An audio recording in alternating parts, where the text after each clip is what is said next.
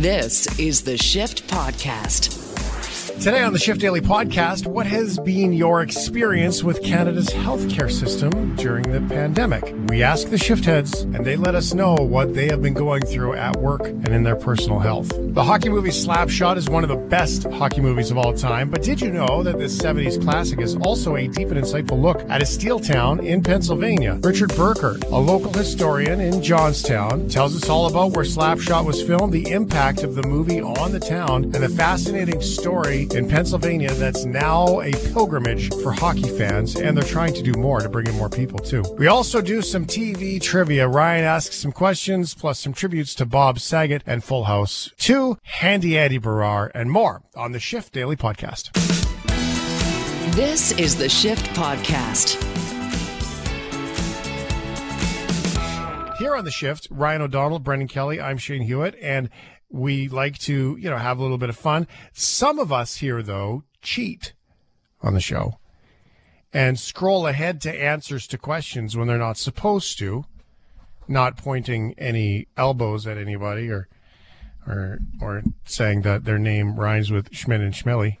But I'm just saying that Ryan O'Donnell has put together a piece here, and because of Schmidt and Schmelly's behavior, nobody gets to see the questions or the answers that we're about to do. Okay. Huh. Yeah. Well, I guess we're going to have to start this contentiously. Sure. Oh, did you lose your mic, Ray? I think Ryan just lost his mic. That's weird. He's on here, so. Maybe his computer froze. Yeah. Maybe this was his thing all along. Maybe it was his thing all along that he just was going to not give us any of the content for this piece, and then he's just going to I'm just going to turn off. Yeah. I'm just going to turn off all the things now and not even be listening, He's back. At all. We got him. Hi. Yeah. Yeah, I'm back. There we go. Yeah, my Welcome mic back. was off. You looked very worried there for a second. I was very worried. How can trivia happen without a trivia master? Ooh, master. Can't give yourself that title. Yeah. That's like giving yourself a nickname. Unfair. Maybe Offside. Maybe we were just actually in our off-air chat there that you guys didn't hear. We were just secretly exchanging the answers. Wouldn't surprise me with you two.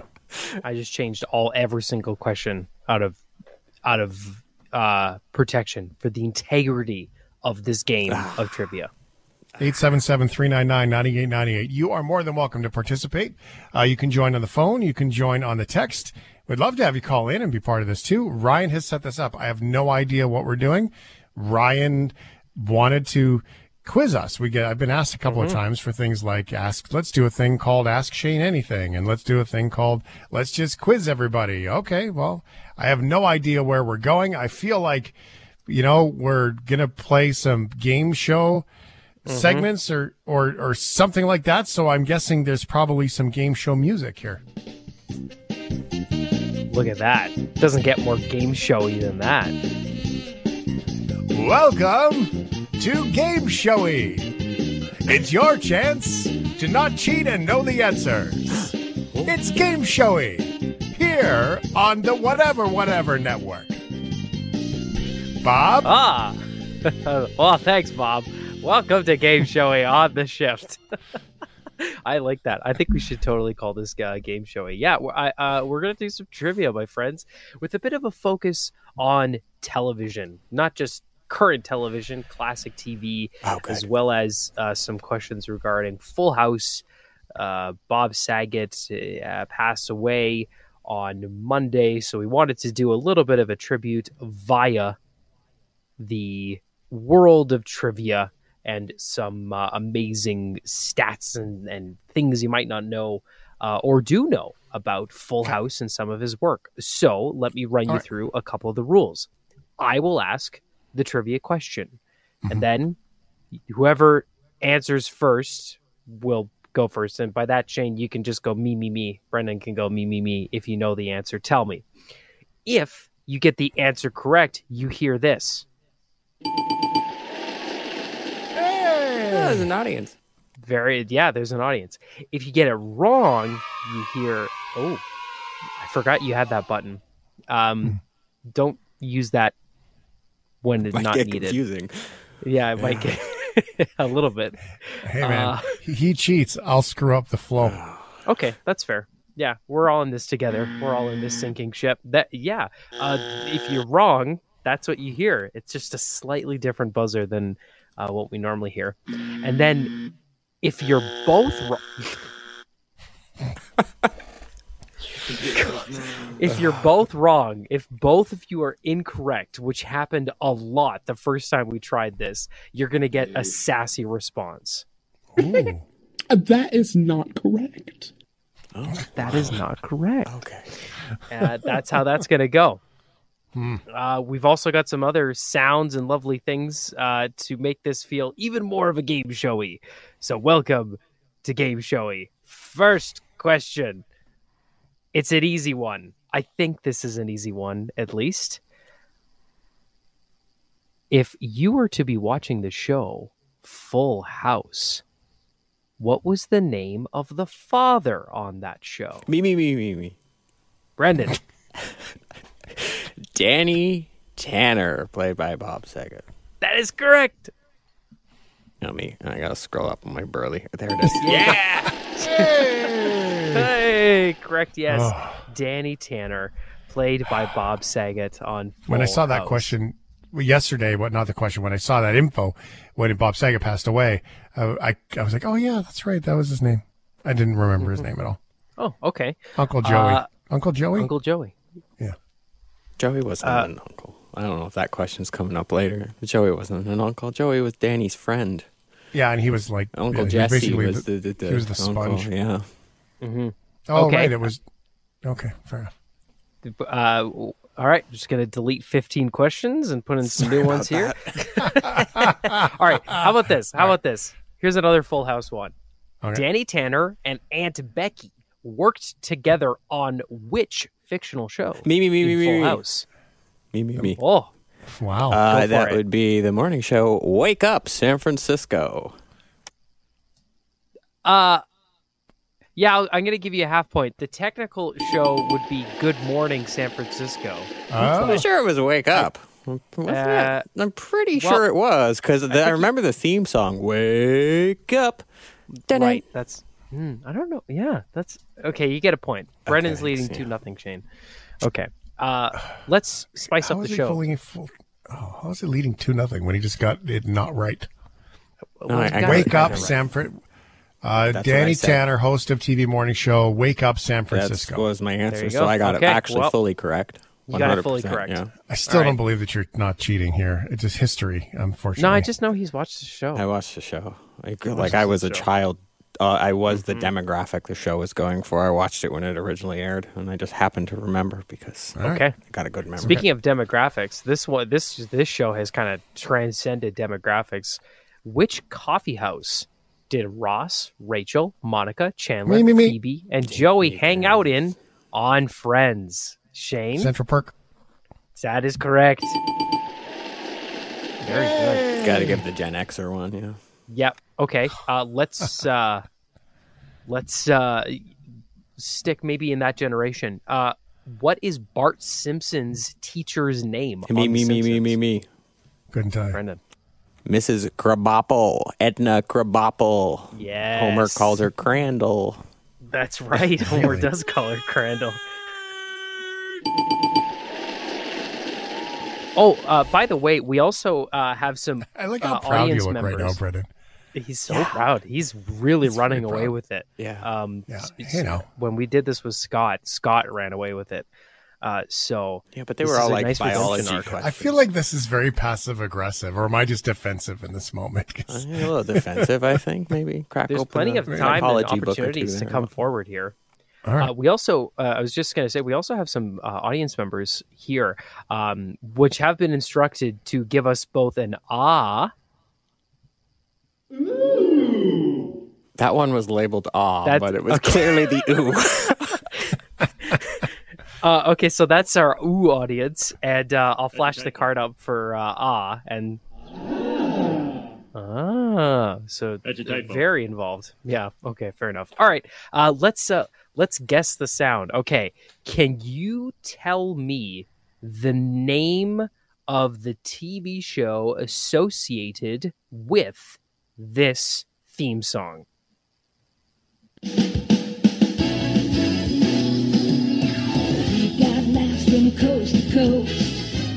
Me. Oh, It was me. Brendan. That was He me. said, bah, me. Yeah, well, anyway, it's He America's just made funniest. some random noise. America's Shane- funniest home videos. This was the Bob Saget version theme song was- too. Yeah. This Watch is a this scam. too. I was the demographic. This is a And scam. oddly, I will say, Fixed. Shane, you looked like you knew the answer. You looked like you were going to say something, but you got to be fast. He'll beat you. I on the was draw. faster. Okay, well, I'll just make random noises with my face hole Lift like your he just hand, did. Lift your hand up. You're getting very It's defensive. radio, Ryan. Very defensive. Very fast. Very. Brendan's leading of a score of Brendan's cheating. Okay, all right. How about this TV show? Can you tell me what this is? Me. There you go. You That can was have very this one. fast. Yeah. Well, I'm messing around now. Shane, do you know the Smash. answer? It's MASH. Smash, correct. baby. I even watched that show. I love MASH. I remember watching that show. Oh, thank you. I remember watching that show in our wood panel wall basement with my dad's trucker caps all on nails. Everyone of that generation will remember that era. Yeah, pretty good. Okay, I will give either of you bonus points if you can tell me. This is for my generation. If you can tell me the name of this TV show. Is an average kid that no one understands. Mom and Dad and Vicky always giving him commands. Anything? You know, I know it. Harry too. Potter? No. No. This is like one of the most popular animated cartoons of anybody who is between the ages of Caillou. 27. Oh no, we all hate Caillou. No, it's Nobody likes Caillou. yeah, nobody likes Caillou. It's Fairly Odd Parents, classic animated Didn't even TV know show. that was a Makes thing sense. as a name. Like you just said Fairly Odd Parents. I'm like, never heard of it. Really? heard of it. Wow, that's insane, guys. Yeah, like everybody I knew grew up with that show. Wow. Okay. All right. So I think you did pretty good. You did pretty good there. Okay, here's a this has nothing to do with the TV show itself, more so its production. Can you guess what was the first TV show to invent reruns for the purpose of giving its star time to recover during and after pregnancy? Star reruns during and after pregnancy. I feel like that really narrows it down. They came up with reruns so that they could give the stars time for maternity leave. See, It's but an I old don't know show. anybody from that long ago that was a mom, right? Like Betty White chose her profession over kids, right? Back then. Mm-hmm. I'm So just I don't know who's gonna go with the only old show. There you go with I Love Lucy. It is I Love Lucy. Yeah, it was the oldest show you could think of. That's a good Yeah. way to go. That was It a good is one. I Love Lucy. Yeah. Very Yeah. Throw down. Wow. Brendan's Hey, very Mr. excited. Mr. Quiet over there is now Awakening Mr. Cocky for the Pants. trivia. Okay, how about this? What is Dorothy Zbornak's job on the Golden Girls? Me. Oh, me, nuts. Substitute teacher. Yes, that is correct. I would have said school teacher. I would not have said substitute, so that would have been a half a point. Even Which if she I was a first. substitute, though. Yeah, she I would have just said school, so you were right. Yeah. Yeah. Wow. Okay. How about this one? Which state does South Park, the animated show, take place in? Me. I couldn't Oh tell. my g- Colorado. Colorado. Damn, we haven't heard a See, wrong my- buzzer at all. The nature of me, the competitive nature. I want to start throwing out chirps now. I mean, Yeah. I'm losing, so I want to insult you. That's really what's going on in my head right now. My brain need is a thinking goal. of insults. It's not thinking of answers. No. Okay. Okay. Trying to How's be this? Grown up here. What current TV show is the longest running live action primetime show ever? I don't even know what that means. Live Which show has been on the action? TV for longest, aside from The Simpsons? Live action? Me. Yeah, like real actors, not animated. Oh, see, I didn't know that. Oh, okay. Longest running show on. Wait. Longest. Oh. Now that I understand Let's what it give Shane. is. Yeah. Longest running. I mean, he's gonna get it right, but No, I longest actually don't running live action show on TV today. Yeah. Okay, I'm going to guess just for the sake of having a guess. I'm going to say Grey's Anatomy. Oh no, live action is probably on around the world. Mm-hmm. The entire is probably Coronation Street. That is incorrect. This might surprise you, Shane. Brendan, do you know the answer? Live action show. I want to say I don't know, Days of Our Lives. That is. Oh, I'm sorry. You both are incorrect. Oh, That is not correct. There it is. Okay. I think you both need a little sassy. It's Law and Order. SVU. Really? It's Law and How can Order. that be? Yep. Yeah, I don't know if that's. Yeah, that can't be. no, because I don't know. If No, that's it's true. accurate. Crazy is. Yeah. It 100% is. Coronation Street's been on TV since the 70s. Yeah, and these soap operas have been on for years and years and years. I think you're just thinking of North American primetime drama. No, but I'm I didn't say sitcom or I said primetime show. Primetime. Did you say primetime? Well, I have to re-roll the I tape did. on that. I Law feel and like we Order. should go back to the logger because we record Go back everything. and listen. All right. Law and Order has over 500 episodes. It's been on since 1999. And it's still Law and going. Order. I could totally get Law and Order. I guess you said it's not like The Simpsons, so I guess that took me not into this sort of. I didn't All right. expect this to create the kerfuffle that it did. Hey Okay. man, we're competitive here. You're very competitive. Have either of you watched Frasier? Oh yeah. Yes. Okay. What color I said is it first, I Martin get the Crane's recliner? Oh me. Brown. Oh, sorry. Brendan. You. Yep. Brown. Incorrect. Martin's is green. That is correct. There it is. Shane's coming back. No, I'm not. Okay, I'll give you. This is easy. This one. I had a- this one. I'm sure. No, you can there was the chirp coming. I'm just going to be good here. Yeah. I'll just say no because I started saying I was like, I'm sorry, I had a girlfriend at this time of my life, so I didn't watch as much TV as you guys Yeah, did. I was in elementary school, so Oh. Yeah, even that one didn't work. Okay, how about this, Shane? This one I've included for you because I know you enjoy this show. On The Big Bang Theory, Penny is a waitress at what restaurant? Me. Yep, Cheesecake Cafe. that. It's Factory, but I'll give you that. Yep. Oh, right. I didn't really watch that show. Really? That's It's only on 17 channels every day. I know. Yeah. It came along after I gave up on TV. You like it, I think. Little It's bit. very smart. Yeah. Okay. Okay. What television show has won the most amount of Emmys? Emmys? Emmys. Yeah. Like the version of the Oscars. Okay, well, Brennan's got his Google typing face on right now, so. Well, no, I'm not. If I was typing, I'd be looking straight at you guys because Oh, is that that's what it the is? webcam computer, so you'd see that, and it's really hard to do inconspicuously. Emmy wins like or you nominations? You're doing it right now. Okay. I can see your Emmy reflection. wins or nominations? All right, I'm back. I have been- Have you? I'm give me some desperate. extra time to find your I have answer been here. honest in every single answer that I've done tonight. Well, this is also the first day, so congratulations. yeah, okay. Well, I can allow you. Me. Okay, let me hear it. SNL. That is correct. 81 Emmys. It's crazy. I Googled it. Okay. Oh, you did there. Yeah. You should retract that point then. She gets twice as many points for fast typing. Hello. How about you guys like Seinfeld, right? Yeah. I didn't really watch it. No? Okay, then I'm going to skip that one because there's no way you know the answer to that question. Yes. Unless it's the proctologist one. Every time I used to turn it on, the doctor, the Fusilli Jerry one with the proctologist, that was the only one that was always ever on. You know, when there's only one rerun that's always on when you turn it on. That was the one. Okay.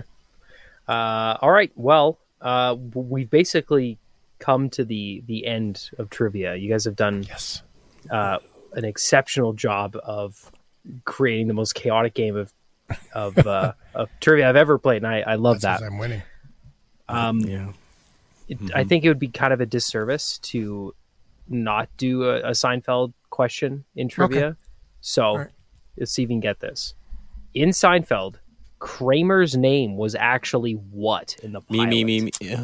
Oh. In the pilot, damn. I was going to say very his name pilot, was yes. Cosmo. Was the name different in the pilot? The pilot's It was. weird. Wow. Type away there, I don't Shane. know that. I'm The Googling. answer. Oh, wow. Yeah, No, I looked it up. you did. No, go ahead, Ryan. You can have it was your thing. I'm cheating. Okay. It was Kessler. Huh. It was Kessler. See why But that didn't they didn't make a big deal about Cosmo in an episode where they much made a big later deal on. about his name? Yeah, because they never. Yeah, they do that. But their original name for the character was Kessler. Yeah. And then they were like, wait a minute, no. He never had a It's too first Kramer. name, so then it was well into the series when they established Cosmo. Mm-hmm. Didn't know that. Yeah. All right. So I'm going to be like Donald Trump and be like, I clearly win because I was the loudest. Well, wait, why don't we put the game show music back on and we'll give a winner. All right. Thanks so much, folks, for listening in to Gameshow-y. I'm your host, Ryan O'Donnell, and today's victor by an absurd margin is Brendan Kelly. Coming through with the victory. Brendan, how do you feel? I feel honest, and I First time ever. I feel honest, and I feel proud of my honesty. Very good. good. We're moving Shane, forward in in life here. defeat, how are you feeling? Well, I'm really proud of what I did here. I'm particularly proud of my typing skills. And somewhat concerned that I'm old enough, the only one to know the intro to MASH. I feel like that was a plant to make me look older. I knew it too, if that makes you feel any better. All right. Thank you very much. There you go. If you ask Tune me a in next Hawkeye week. question, tune in next time here on Gameshow-y. Don't forget, get your pets spayed or neutered. This is the Shift Podcast. Tell me about your healthcare experience. Anything been delayed? Couldn't get something done? I've got to get work done on my shoulder. That seems to be taking forever to happen. I can't get in front of an ear, nose, throat doctor. Just getting doctor's appointments. So in the last couple of weeks here, we needed to deal with a couple of things, just some generalized, not scary, everyone's fine, health things inside the Hewitt house here. And, the doctor's on vacation. Nobody's doing walk-ins anymore. And by the way, we can get you in 2 weeks. Stuff like that, right? It's been hard. The conversation about 2-tier healthcare or 3-tier healthcare has been a thing for a long time. There are some countries that have done it. It has worked very well. And some countries that have done it has not worked well at all. The thing that's different with Canada and the States is that it's private healthcare in America, right? You need your own insurance in order to get the stuff, and that's a cost on you. But here, it's not free healthcare. You pay your healthcare fees in most provinces, and our taxes pay for it. So we have higher taxes for it. It means healthcare for everybody. I like that. I like healthcare for everybody. And I was in a taxi in Hawaii once, and I asked the guy, I said, he was making comments. He was a very, very, very Republican taxi driver. I said, but we're talking about homeless people. And I said, how deferring the problem sucks. And what about going to the hospital? He said, that person has an emergency room to go to if they're in trouble. It's just not the same emergency room I go to. And if they want to go to my emergency room, they can get a job. I was like, oh, shoosh, I never considered myself to be like super socialist in my life ever. But I was like, yeah, that's kind of cold, man. Like if you go in, he was telling me that if that guy shows up in an ambulance or a taxi, a homeless person at a hospital, that they'll be like, you don't have insurance, get out. Like that's wild to me. But then we take this camera, this lens, and let's turn it back on Canada. And I got to ask you this question. At what point do we start to reevaluate and acknowledge the fact that Canada's healthcare is not working? 2 years to get joint surgery done, right? Waiting times on surgeries before all of this were so long. Now there's backlogs. It's going to take longer. Getting a knee replacement is a 2-year process in some provinces. Getting my shoulder repaired, when my shoulder would just pop out, like it was the worst. I couldn't sleep. It took me more than 2 years from my initial consultation to getting in front of the doctors to getting the surgery done. More than 2 years. We call ourselves a developed country, by the way. So at what point are we going to truly look at what's going on here with all of the the reason why, restrictions are in place is to not overwhelm the healthcare. Because if you get in a fender bender or slip and fall on a sidewalk and you break your leg, they want you to be able to get treated at a hospital. I find that comforting. I, too, would not want to die of a broken leg when there's a hospital filled with people who didn't want to get vaccinated and who are sick. Now it turns out that we have hospitals filled with all kinds of people vaccinated and otherwise. And they are talking about these hospitalization numbers going high because of the contagiousness of this new variant. So we can blame, and it seems to me to be this distraction thing, to not look squarely at the politicians for the status of healthcare. Hospitals in Canada are designed to be 100% full. Because if you're at 90% full, you've got a bunch of staff in rooms that are being wasted. That costs taxpayers money. Don't do that. But you've got to anticipate you have enough room in case something goes wrong, and then you can move people around and shuffle people from place to place to place in order to maintain we're not over full.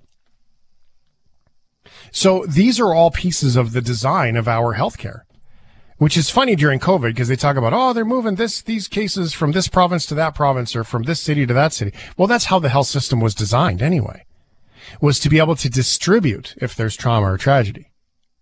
So at what point here as Canadians do we stop and look at everybody in politics and all the decision makers and say, this isn't working? This panic frees everybody because we don't know what's coming. I get that. Valid.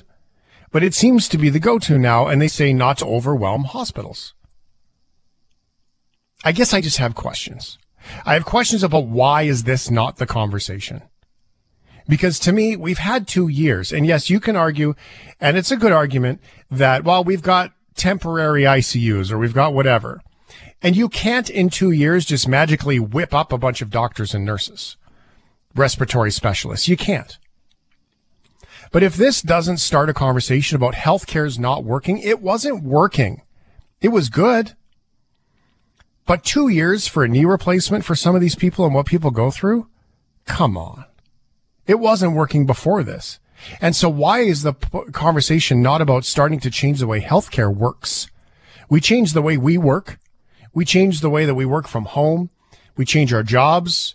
God help you if you're trying to order a coffee through plexiglass at a loud coffee shop with a mask on. We've changed a lot of things. It's time that Canada takes a look at our decision makers and we change healthcare. I need to be distinct. I think the problem is that there are so many doctors and nurses and hospital staff that work so hard and they're so committed to their jobs. They're so good at it. They're like the glue that holds it together. And they actually cover up so many of the failures because they care. I'm not insinuating that I'm asking anybody to not do their jobs because they literally are the fabric that weaves this whole thing together. Let's go to Joyce, who's in Calgary. Hi, Joyce. Hi there. You just hit it nail on the head, and I am surprised because I have worked in the lab. I work as a lab tech through COVID for the last 2.5 years, and in our department, we have been short sometimes 2 people every night, sometimes 4 people for the last 2 years. Because they've had to steal people for departments for the testing for COVID, because that's never been a department that we've ever had, ever. It's a new department since COVID came in. And so they've had to steal techs from everywhere to man that huge department. And so we, in the existing departments, have had to deal with shortages of staff. And we've had to struggle to do the regular daily work to take care of patient load. I work in the Calgary area, and our patient load is 1.5 million people. And some nights there's only 2 of us to do close to 3,000 patients. Wow. So people don't realize how much work you see the doctors in emergencies, but you don't see the behind-the-scenes staff struggling to keep ahead of the work that is to be done every night so that regular patients can be taken care of. And you just mentioned it, and I thank you for bringing that topic to the forefront. Thank you, Joyce. I want to acknowledge, Joyce, that when you speak of it, I can hear the emotion in your voice, and I can hear how it matters to you. And pardon me, sorry? It's very frustrating because it's tiring. I'm not a young person anymore. I'm 67 years old, and to work that hard at this point in my life, it's very difficult, and it doesn't seem to be, like I say, we can't be working like this every night, week on, week off. We need staff. And they just go, well, there's nobody. Yeah. We can't find staff. Isn't it interesting? And this is a little while ago. We cannot train people fast enough because people are retiring. It takes 2 to 3 years. It does, and I would say that this, Joyce, is that one of the things that we have to really look at. There's a lot of grants. There's a lot of re-education grants that are available out there. There's a lot of programs to support industry. And, I mean, hey, there's an awful lot of, green industry grants out there to go support those things. And I find it amazing that some of the incentives, to be a truck driver is a great example. There's a lot of incentives and grants to go get your Class 1 license so you can drive truck right now. And that's incredibly important. It's an incredibly important incentive for people to do that. It's an expensive education. But at the same time, I find it surprising that we don't hear, at least, maybe they do exist. Maybe I'm naive about it. But we don't hear about it the same way of hey, if you want to go work with Joyce in Calgary and be a lab tech, you can get your education almost paid for if you commit to these things and get right in the workforce. So that would be really nice to hear. Joyce, thank you very much for sharing your heart on that. I can hear the passion, and I will thank you for your hard work. Thank you. Thank you. On behalf of everybody, right? Like that's ever had to get a test done. There you go. Joyce in Calgary works in the labs. Greg is in London. Hi, Greg. Hey, Shane, how are you tonight? I'm good, thank you, Greg. You said you've been waiting for to get some renovations done, hey? Yeah, first of all, you should make a series out of this, and then quickly you asked the question, when should we start looking at this, and I think we should have started about a decade ago, because we knew this was coming, and the leadership did, too, in this country, and nobody did anything, so now we're in this predicament. But, yeah, my situation... I'll say over the last 10 years, I've gone to the States twice already because I've had such long wait times. I've had to pull money out of my pocket and go to Michigan at Henry Ford to have procedures done. And I've been waiting for back surgery here in Ontario for 3 years before the pandemic hit. So I'm going to go on 5 years now. I've been off and on crutches for the last 2 years plus because of the situation. I cannot even get anybody to call me about the situation. It took me a year to go through a process, what they call the Rapid Access Program. I had to go through 2 screenings just to see a surgeon. That took a year. And after I seen the surgeon, he just said to me, we'll be contacting you. And it sounded at that point like it would be a year after that. Now, like I say, it's 3 years, going on 5 years. I have no idea what to do. If I could jump over the border tomorrow and go back. And here's something interesting. When I did go to the Henry Ford in Michigan, Detroit, Michigan, the surgeon I saw was a Canadian fella, one of the best surgeons that came out of Ottawa, highly trained and decorated with awards. You wouldn't believe it. And I asked him point blank when I was visiting with him, I said, why did you come to the States? And he looked me in the eye and he said these words, because if I stayed in Canada, I could not become the surgeon I want to be because I would never get the OR time. That's what he said to me. And this guy is one of the best at what he does. He's very advanced. He designs programs to scan your body before you get surgery, so everybody's treated individually. It's just amazing. And he's not that old. He's a younger fellow too. Interesting. But that's what we're looking at, Shane. I mean, I'm not the only person. You know, this is an actual crime. This is third world healthcare. This is what I'm calling it. This is third world healthcare. Well, I've got to be cautious on that one, Greg, only because of the fact that, you know, there are so many people that work so hard, right? I mean, the quality of our healthcare, and I haven't figured out the language yet. I mean, you know me well enough, Greg, to know that the words matter for me, and I haven't figured out the language yet to create the distinction between the quality of our healthcare and the decision making in the process. And that's just not a catchy way to say it, right? And we need to create that distinction, because the one thing when you say third world, I'm cautious only because there are so many people that provide amazing quality of just human care and healthcare that I don't want to diminish their work with a statement like that, you know? Intervene. That's not what I meant. No, hey, look, I have people in my family that work in the healthcare system. I'm not by any means demeaning these people. That's not what I mean at all.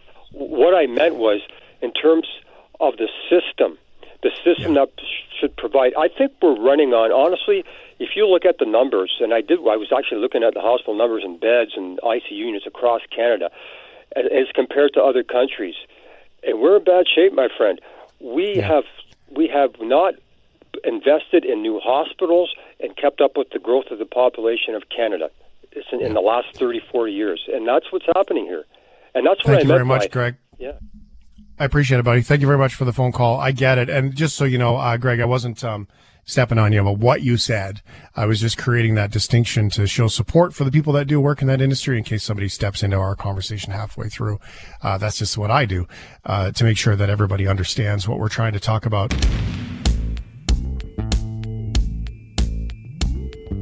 This is the Shift Podcast.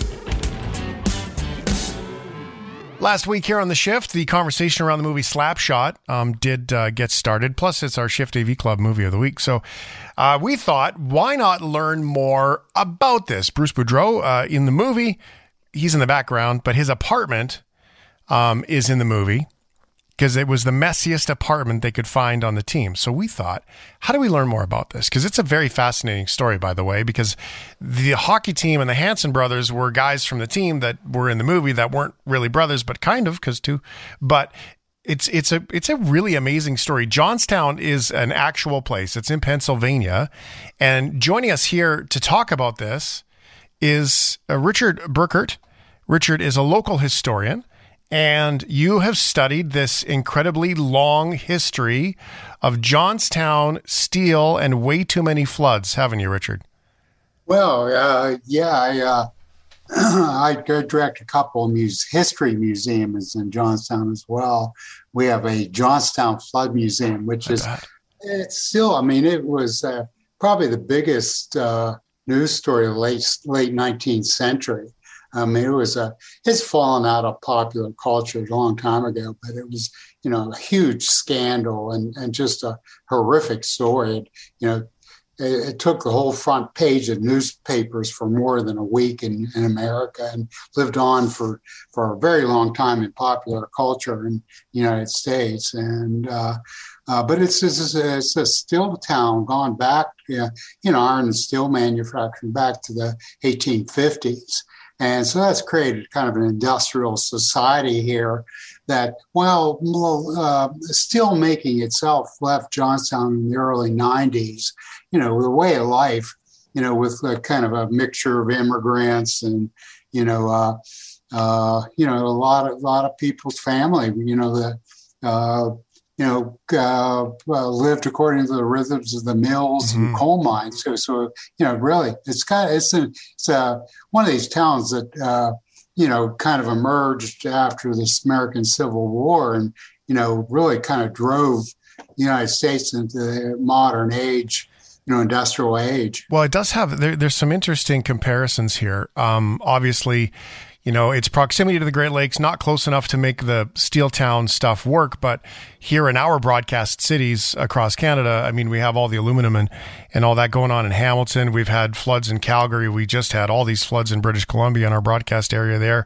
So I think the Canadians can really relate to the Johnstown flood, 1889, but then early 1900s, the Army Corps of Engineers came in and did a bunch of work on the banks, and then it still flooded again.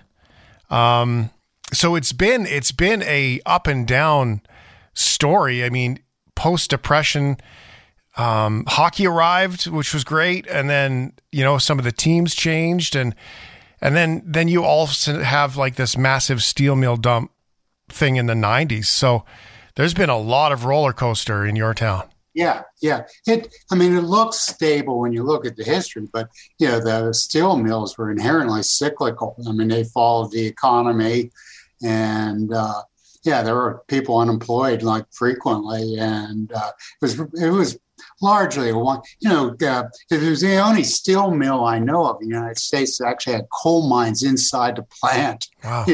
So I mean, it was an industrial colossus here. But in the early 70s, they did a study here, the Urban Land Institute, and Bethlehem still was saying, like 73, you need to diversify, and we're going to, with automation, we're a whole lot less, fewer people are going to be working here in our mill. And so they started doing, they recruited some new industries to Johnstown. But, a few years later, they got the 1977 flood, which was, it was really a natural flood. It overwhelmed the Corps of Engineers channels. It was a record flood. Ironically, it gave them opportunity to keep running the steel mills, the dirty, they got an environmental moratorium for 5 years and installed this new technology. But, Johnstown could never compete, never got the level of investment, and it all shut down in 92. And when you look at Slapshot, it's almost prophetic. It's the year before the 77 flood. They can look, it's like, well, they weren't planning that early, the 70s, for the mills to be closed. Far from it. They were going to finally put invest in capital improvements that would allow automation. So they were looking at a lot of people getting laid off. Instead, what happened, was even more bleak. I mean, you had 25% unemployment here in the early 80s. Now it's changed since then somewhat, but it's like Slapshot. Caught the town really at its, the very end of that whole era of prosperity. Yeah, and it's an interesting, it's such an interesting crossroads, right? I mean, you got proximity to Canada, so you get, at the time, Canadian hockey spillover. The NHL was still small, so it was really northern based in the United States, and then yet you have this small town, blue collar job, hockey players trying to make it sort of storyline, and the Johnstown Chiefs. Now they were in the East Coast Hockey League. Were they at the time? Were the Chiefs the Johnstown Jets? They were the Jets. They were the Jets at the time. Yeah, and they later became the Chiefs. Mm-hmm. They were the Chiefs in Slapshot. Right. The hockey team was the Chiefs. They worked with the existing Jets. That were there from the whole 1950 to early 70s, and their name, though in the film, was Chiefs. Mm-hmm. And so when that hockey franchise came back, later, they changed their names to the Chiefs. Smart marketing. To emulate the movie and some of the good old times. It's amazing. What's the residual turnover now? I mean, this movie has become the core of the hockey iconic movies of all time. It was the core of violence in hockey at the time, because hockey or violence put bums in seats. Probably still does today, I suppose. But what's the spillover all these years later? Has it stuck? Well, there's still hockey in Johnstown. And the reason there was hockey is that after the Second World War, some of the town fathers, they talked about doing a war memorial. And everyone, they made plans for, some monument, they thought, well, we should build something permanent that would be a benefit to the community. And at great expense, they built an arena and very quickly had ice capades. Like the week they opened, they had the ice capades here. They put a ice rink in. It's primarily an ice rink. And, so they almost immediately had a hockey franchise. So that, arenas continue to do, COVID has not helped it, but they use it for concerts, they use it for other events, but, there's still a hockey franchise here. It's not, it's a lesser league. Yeah, the Chiefs moved on, didn't it? Yeah, Chiefs moved long disbanded, or moved on. But, it's there's still a pretty avid following for hockey here. That's amazing. It's so cool to think that it carried on. I mean, the long list of teams in your town, there's a long list of names of teams that have come in and out of that town. Do you find that people still come there looking for the Chiefs all the time? Do people come strolling into your museums looking for Chiefs jerseys and all that stuff? I'm an historian. We run history museums. It's a historically really interesting, town. It's got a diverse ethnic base. It's at least the old style immigrants, the Eastern and Southern European immigrants. It's got, it was really technologically a birthplace of the steel industry. And you have the Johnstown flood. Now, I work in tourism, and, for years, people have been telling me and others that, if we could get something to do here, people would come for the Slapshot story. And I don't think the community can really, we tried pulling people together, and people can't really decide how to remember Slapshot. Because I remember we have a commercial like 35 millimeter projection theater in one of our museums. And, we had a bunch of people we pulled together just years ago to start talking about what we could do with an event or attraction, something we could do with Slapshot. And so somebody decided we should show the film first. And, they were all excited. We could have like amateur hockey, and it would be a family-friendly event. And so we showed the film first. And all these people had brought their children, little kids in there, and they were kind of like running out. The best movie for that during the movie. So you had the idea, one side of this group wanted to do kind of a family-friendly hockey, event, and another group was for more, adults only, kind of, a lot of alcohol, just, make it a totally, a Slapshot getaway weekend. Yeah. And that's not resolved, and we have no clear mandate to do anything on that. But yeah, I don't think in Johnstown people have realized. I mean, we keep being told that if you build it, the Canadians will come. Yeah, probably.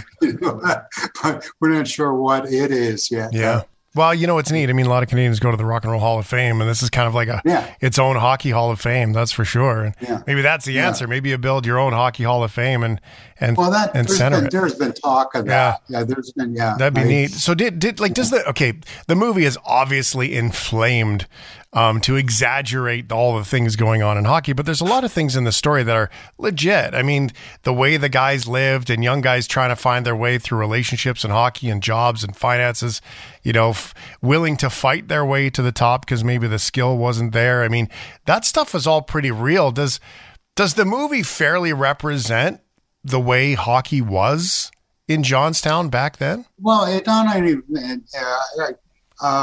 the writer of the film, Nancy Dowd, stayed here where her brother Ned Dowd, he's in the film, and that movie Johnstown is closely observed and rendered by Nancy Dowd with great veracity. You could the one sportscaster, it was WJAC-TV, Bill Wilson, and it's obviously a parody of Bill. And you can actually recognize people in Johnstown, places. And so it really is true to Johnstown. There were, pious people who were offended by that movie. And there was even a theory that the 77 flood was God's revenge for allowing that pornographic film to be shot here. Now, those are minority opinions. Yeah. I mean, and I think most people, almost everybody, had a great deal of fun when everybody has their, I have a friend who lives down the street from me who was a Bluebell and skated, during intermission with the Bluebells. So they were all teenage girls. I know a couple of people, it was a couple of women who were, my age that were Bluebells back in the period. So it was wonderful for Johnstown to have a movie being made. Everyone had a lot of fun back then. Well, I think a Hockey Hall of Fame and maybe a Reggie Dunlop Hanson Brothers bronze statue or something. I mean, you got to hang your hat on something. Yeah, I was surprised to find out that, they would appreciate Paul Newman more here if I didn't know he was a Slovak. His parents, he's a Slovak American. Oh, is he? And there are plenty of those folks here too. Interesting. The other theory, film historian I talked to once made the claim, and I think there's some truth to it, is there's a secondary theme there about, it's about women. It's about feminism. It's about women trying, you think of the women there, they're a mess, but they're trying to, at the end, Paul Newman's character, his girlfriend is leaving to find her own, to chart her own identity. It's about women, trying to, in a kind of adversarial environment, trying to find some way where they, can enjoy some autonomy. Mm-hmm. And which I thought was fascinating. There's like a feminist undercurrent to that film because it's hard to see immediately. Yeah, you have to watch. Well, I mean, isn't that the funny thing, right? It's a sports-based comedy. It's filled with all kinds of sinners, if you will, and it's wild, but at the same time, the underlying tones about team, the underlying tones about personal identity, discovering your identity, finding your way, relying on others, going too far, making mistakes, and then also doing what it takes. I mean, some of those very simple lessons on life are pretty cool when you look at the movie just from that lens. And I know that to get all cerebral about Slapshot seems like strange to most people, like a strange thing to do, but really it was all there. It was, it's a deep movie, and it's like, there superficially, there are scenes in that are just haunting. When they're in a van and they're driving the Franklin Works of Bethlehem Steel, which is after 1900, that became the center of the steel mill. They put a vast fortune into rebuilding the raw steel production there with the blast furnaces and the open hearth furnaces, 200 tall pieces of machinery in the background. And, their dialogues happening as they're driving past this section of mill, and the town's dying. And, it was just haunting. Mm-hmm.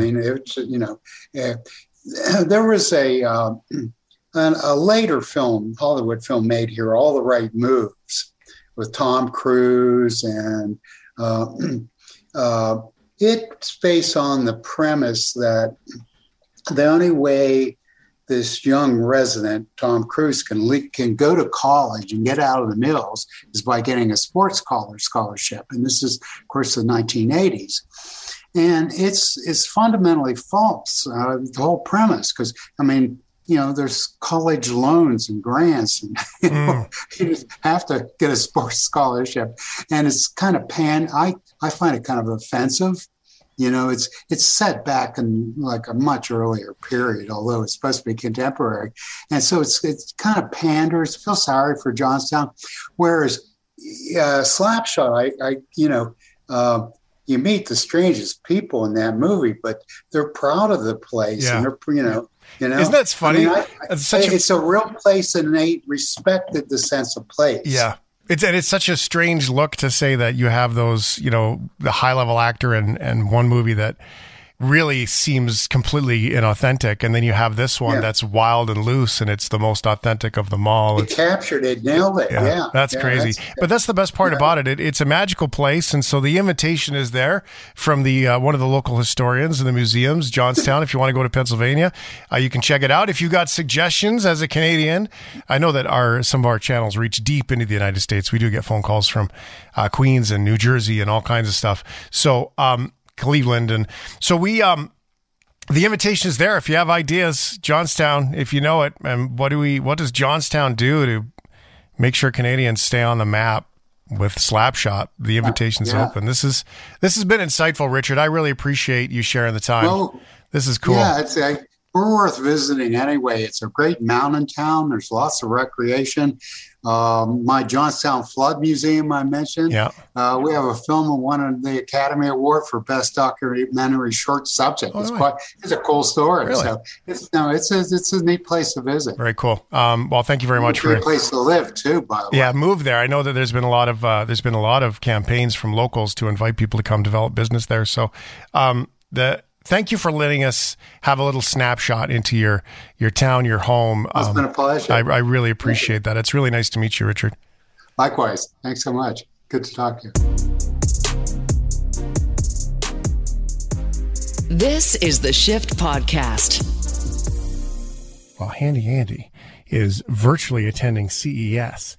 Being all techno geeky, I'm looking at puppies online. That's the difference between Andy and me. And he joins us now here on The Shift. Disco Andy. Now, this goes on in Vegas. Like, it is CES is the reason why you have the name Disco Andy. So isn't it hard for you to not be there and set your glow stick free? I'm like a really disciplined person, Shane, like throughout the year. And then I go to CES and I'm on the show floor looking at the latest tech.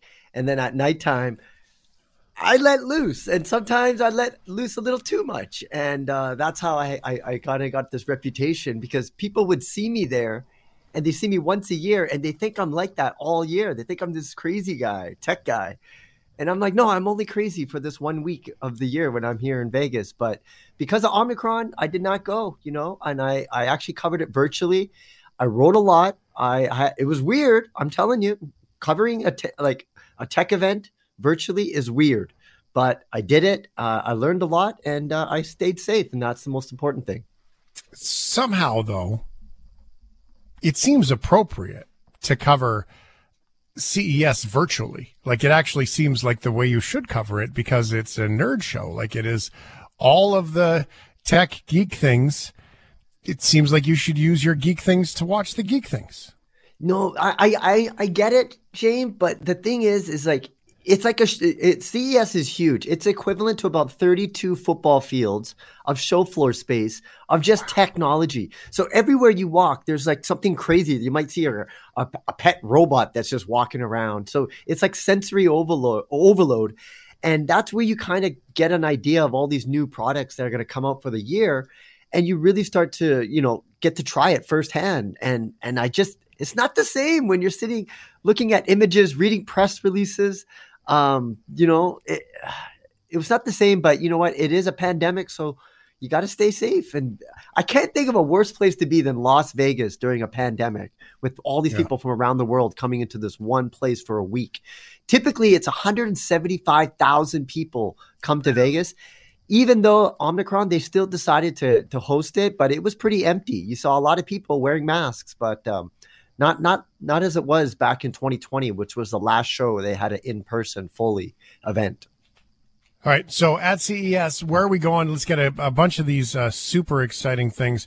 We've heard about these wearable glasses, and are they a thing? And I don't think they had them really figured out yet. Google was kind of doing basically it's like the Google Maps feed of things. I don't know. Are we there yet with the display glasses or not? Well, they basically released these two types of glasses, and TCL, I think a lot of people will know TCL because of their televisions. They make these TVs. They're quite popular now. But they announced these two types of wearable glasses. One of them, they look like sunglasses. And when you wear them inside, it looks like you're looking at a projector from about 140 inches, 13 feet away. And these glasses, you would actually connect to your smartphone via USB-C. And say you're just having coffee and you're on your break and you put these glasses on and now it looks like you're at a movie theater watching, something like a big movie and you're basically taken away. So if you're traveling, you're on a business trip or you're on the plane, you can put these on and escape somewhere else. This is why I have to be there, because I would definitely want to try these to see if they actually can simulate that. That's what they're saying. But the other type of glasses they have are called AR glasses. And these ones, you can actually see the everything in front of you. But if you get a text message in the top corner, it comes up. And so you'll see it kind of like, it looks like it's in the environment, but it's coming in these glasses. So it keeps you aware of what's going on your phone. The only thing, Shane, is this is like distraction times like 20 when you have things popping up on your eyeglasses. But that technology is there and it's going to be released to the public very soon.